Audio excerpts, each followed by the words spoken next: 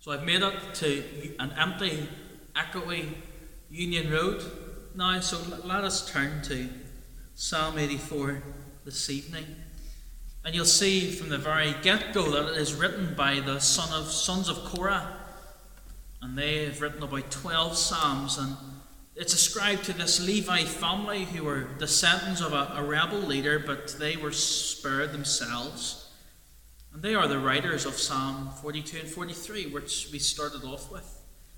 And one part of this family were singers and musicians, and others, well, First Chronicles tells us in chapter 9, they became doorkeepers and guardians.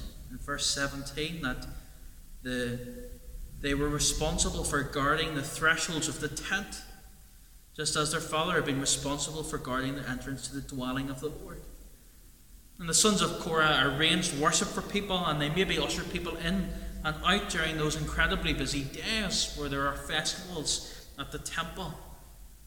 It was almost as if you were like a football steward at a match, where you get to see the match, to enjoy the match, to be in all of that atmosphere, and you have your seat. It is secure and it's safe. You don't need to go find your seat because you are in it, you are there, and you're ushering people in. And well, it's a wee bit like that for the doorkeepers. They usher everybody in, but yet they're still there and able to enjoy with the festivities. But as we read Psalm 84, throughout it, there's a theme of longing. Isn't there a longing to be in God's house, to be in God's presence, longing to be at home? And for us, well, longing to be in our forever home.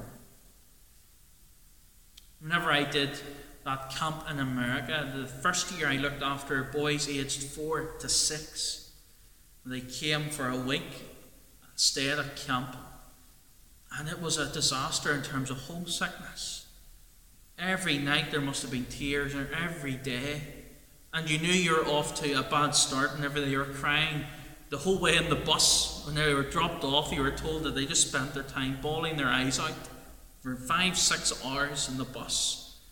And then we had to look after them for a week. And what did we do? We maybe got them to write a letter home, or to tell us about home, or maybe to distract them from home. Others, not me, let them phone home. That only left more problems, more longing to be at home. And the kids are really no different than some of us. Whenever we have a really busy day, sometimes we just long for home. We just want to go home. And this psalmist just longs to go to God's home, to be in God's temple. And Psalm 84, it's a wonderful psalm, and it fills us with joy and delight. It warms our hearts because we are seeking to be in God's presence. So let us walk through this psalm together. Firstly, a longing to be in God's house, verses 1 through to 4. The psalmist begins in love. This psalm has the markings of love all over it. It is love poetry. How lovely, he begins, is your dwelling place. And well, God's dwelling place was lovely. The metals, the wood, the colours, it was beautiful. But I don't think the psalmist means the architecture of the building was beautiful. But the temple was lovely and beautiful because that is where God dwells. He clearly has an affection for being in God's house. And this love, he continues with his emotions into verse 2, doesn't he? My soul yearns, I faint, my heart and flesh cry out. He is missing being in God's presence, being in God's house. That longing and fainting results in him crying out. Is like longing to be with someone you love, longing to be with someone, and it hurts to be apart. And I guess we're getting a sense of that now a little bit. Maybe some of us had a family away and we long to be with them, but over the last weeks we have longed to be together. We might be longing to see friends and family, and for the psalmist, he is longing to be in the place where God dwells. He longs to be in the temple in God's presence. He longs to be worshipping God. It is like that Psalm 42. As the deer pants for the water, as my soul pants for you. There is a spiritual longing within the psalmist. He has longing to be worshipping God in God's temple and in God's presence. Of course, we have no temple to go to now. God's presence isn't in the Comfort Church building or in Union Road Church building alone, but He's in each of us through faith in Jesus by the power of His Spirit. God is in us. He is in His church, the body of Christ. And are you not longing, just like the psalmist, to come and worship God together? The psalmist, he does appear to be away from the temple, and he longs to get back to it. We are away from what we call our meeting houses, where we meet together and we praise God together, worshipping Him together, and we long to be here again. There is no other place on a Sunday morning or a Sunday evening I'd rather be than worshipping with you. There's no place during the week I would rather be than worshipping with you, praying with you, teaching you so that you would know the glory and love of Jesus. You long to be with God's people because we long to be in the presence of God. We long to be singing praise as God's people together in His presence. And how we are engaging at the moment, although distant and apart, shows how much we long to be worshipping God together. When we are absent from when God's people meet from church, it shows our hunger and thirst for His word. Oh, I long to be with God's people, singing and praising together, because as we sing in worship together, it is a foretaste of God's house, of that new heaven and new earth, where we'll all be singing in one voice together. For to go to the temple is to seek the presence of God. And although the temple for the psalmist cannot hold God, it is the place where He is found. And that temple is just a copy of heaven, our forever home, and one day we will be there through Jesus. For blessed are those who dwell in your house. They are ever praising you, says the psalmist. We long for God, we long to praise God, to be with God's holy people gathered together, praising Him. The psalmist calls those people blessed. Blessed are those who dwell in your house. The psalmist knows it is an incredible blessing to be with God's people, worshipping Him, and for a moment that is taken away from us. But we, like the psalmist, long to be back. And the psalmist's longing to be back in God's house is shown again in verse 3. Again with this love language, even the sparrow. It's almost a hint of envy or jealousy that something is so close to God that I want to be in their place. The sparrow has a home. The swallow has a nest where in God's temple. The birds have found their sanctuary within the sanctuary of God in God's temple. And God has a place for the sparrow and the swallow, the psalmist says. God cares for them. God cares for us. If God cares for things that seem worthless and insignificant, He cares about you. There is a place for the sparrow and the swallow in God's house, and there is a place for us. It can be hard at times, but we'll see later to keep going. And perhaps in this there's a sense of God's infinite power and majesty, because Jesus would say that not a sparrow falls to the ground without the Father knowing, not without being out of God's care or hand. The weakest and the most vulnerable are cared for, and that is of great comfort to us. As the psalmist, he envies the birds who are able to be close to God. We might be envious of people who can be near their families or who are near the north coast and could walk there whenever they wanted over the last number of weeks. The psalmist is jealous because the birds live close to God. And well, God cares for us. The psalmist is bursting with praise, more than just wanting to go there. But the psalmist is earnestly seeking God's holy presence. He is longing for God.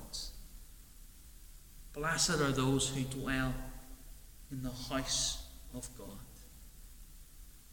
And this longing to be in God's house leads to, secondly, in verses 5 to 7, a journey to God's house.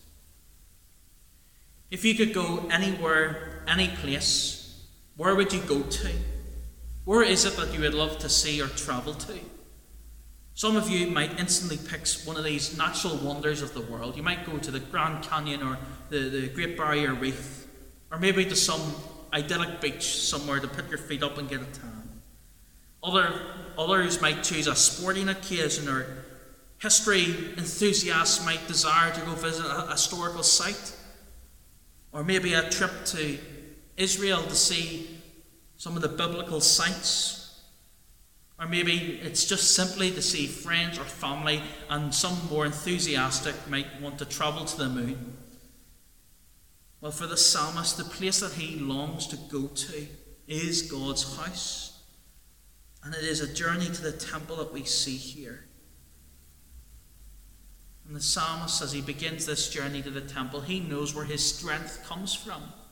He knows where the desire within his heart comes from. It is God. Blessed are those whose strength is in you.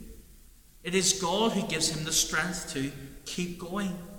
Even when he is longing and fainting, whenever his heart and his flesh are crying out, God gives him strength to keep going on his journey of faith.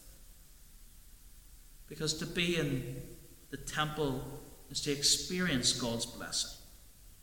And to be on the road there is to be blessed as well. The genuineness of our faith is seen in how we are pursuing God. Where we find our strength, we find it in God for this journey. But of course, this journey, it is not without its difficulties. Sure, it's not. And the psalmist knows that. They have set their hearts in the pilgrimage to God's presence. But in verse 6, they pass through the valley of Baca. Maybe a valley in Palestine, but Baca means weeping.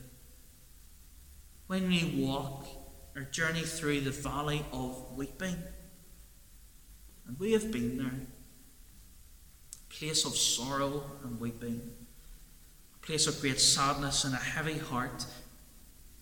But for God's people going through this valley of Baca, there is hope. Because this valley appears to be a dry place. Because what happens is when they travel through Baca, they make it a place of springs. These pilgrims, as they walk through the valley, they delight in the valley as if it was watered, as if it was full of pools of water and covered in them. The valley of Baca, of weeping, is an opportunity for us to experience God's faithfulness more deeply. Walking through that. Keep walking towards God and not away from him. When we are walking through the valley of weeping, we keep going towards God because he is our hope and our strength. The psalmist on his journey, verse 6, in the place of sorrow and weeping. But their barren, hurting hearts and souls are transformed. They have blessed hearts. Their hearts are refreshed by God in anticipation of what lies ahead of them, of what might happen, what will happen in God's presence. That God will restore them. That the valley is no longer dry, but it is wet. It is spring, full of springs. Their hearts are refreshed by God. whenever we walk through the valley of Baca, where does our strength come from? How do we deal with life right now? Many try to find strength within themselves. Many try to learn to love themselves. It's a phrase I heard this week during the news. But to endure Baca, to walk through that valley, we rely on God. That is our strength. God will help us in those times. The very thought of worshipping God allows them to keep going. The thought of us worshipping God in His presence allows us to keep going. Because this just acts as an illustration of what will happen when they arrive at the temple. They will find spiritual refreshment, and they will come to God's house, and they will go from strength to strength because they know what lies ahead. The journey is not tiresome and wearisome and a drag, but it is life-giving. It is exhilarating in many ways because of God's grace that we go from strength to strength as we get closer and closer to dwelling with God. They have love fixed upon God's temple, upon God's presence. They cannot stop thinking about it throughout their journey to their forever home, to home. They aren't wandering aimlessly through life, but deliberately heading for God's presence. And when they get to God's house, in verses 8 and 9, they have a prayer in God's house. He says, "Hear my prayer, O Lord God Almighty. Listen to me, O God of Jacob. Look upon our shield, O God. Look with favour on your anointed one." The psalmist prays. Maybe having arrived into the temple, he prays. There have been many different studies or polls over the last number of weeks, and one of them suggests that prayer has been incredibly more Googled than ever before. It's been suggested that people are praying more than ever before. And well, I'm not quite sure what the population are praying to or for, but as God's people, we do. And we know our prayers are heard. As Lord God Almighty, He can both hear our prayer and answer our prayer. And look, as we pray, as the psalmist prays to God, he asks God to not look upon me, the psalmist. Don't look upon me. Lord, look to our shield. Lord, look to your anointed one. Not anointed one, Messiah. New Testament translated Christ. The psalmist prays, look to Christ, not to me. Look to our shield, Jesus. Because Jesus is our shield. As it is used for protection for a warrior or soldier, our King Jesus protects God's people. The psalmist prays that this anointed one to come would show grace and favour. Look with favour. It is used to indicate a blessing and grace. It's a prayer for the Messiah to have grace. Have grace as this King who will bring grace to his people. And we know this is Jesus. And as God looks to us, he doesn't see us. Because Jesus is our shield, and God looks to Jesus and his righteousness and not ours. Because we journey through the valley of Baca, through life, we stumble, we trip up, and we fall. We cannot do it in our own strength, but in God's strength. And we trust in Jesus. And God sees his righteousness rather than ours. Because we don't have righteousness. We have unrighteousness. And Jesus protects us. Jesus takes that wrath that we deserve. Jesus extends grace to us. He is our Saviour, and He is the one that we pray through. No wonder the psalmist prays this way, that God will look on favour on His anointed one, because that King Jesus would be defender, protector, and Saviour for God's people. And finally, the psalmist shows us that God's house is the place to be. God's house is the place to be. Verses 10 to 12, we see the joy of being in God's house, or what we can anticipate it will be like. One day in God's house is better than 1,000 anywhere else. It's better to be a doorkeeper in God's house than anywhere else. To have permanent residence in the temple of the wicked, it is better to be the mere usher, the doorkeeper, the lowly servant. The psalmist knows the temple, God's presence, is the place to be. The psalmist knows that place is where the rubber hits the road in terms of faith. Whenever people are coming and going to the temple in worship, that is where we need to be serving and doing, where the rubber hits the road in God's word. Where it is discussed, we need to be there. Where there is prayer, we need to be there. Where there is praise, we need to be there, because we long to be in our forever home. Because we know it's part of the journey, because God's house is a place to be. Don't let us get confused in life with what is better. There's people who say, well, that's a better dad, or that's a better car, etc. Don't let us get confused with what is better. Serving and being with God's people is better than the places I can go to or the people I can see.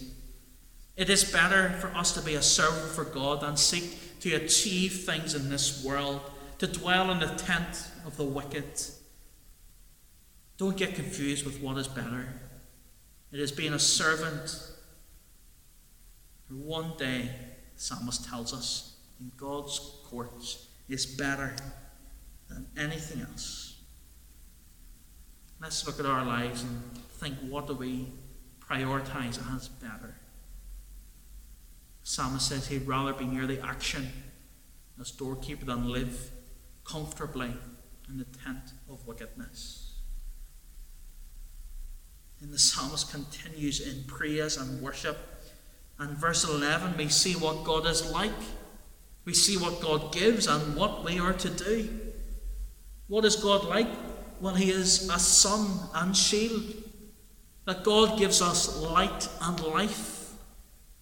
That He is a shield, that He protects us as His people. And what does He give us? The Lord bestows favour and honour.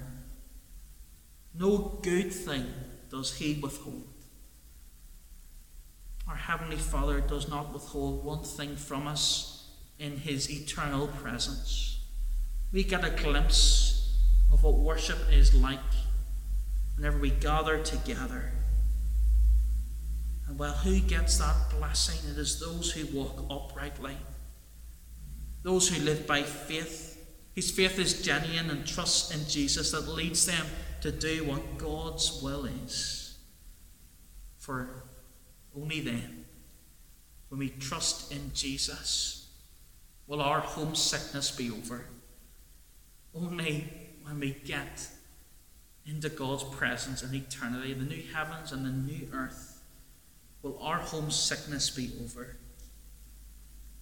Because the psalmist finished with, O Lord Almighty, blessed is the man who trusts in you.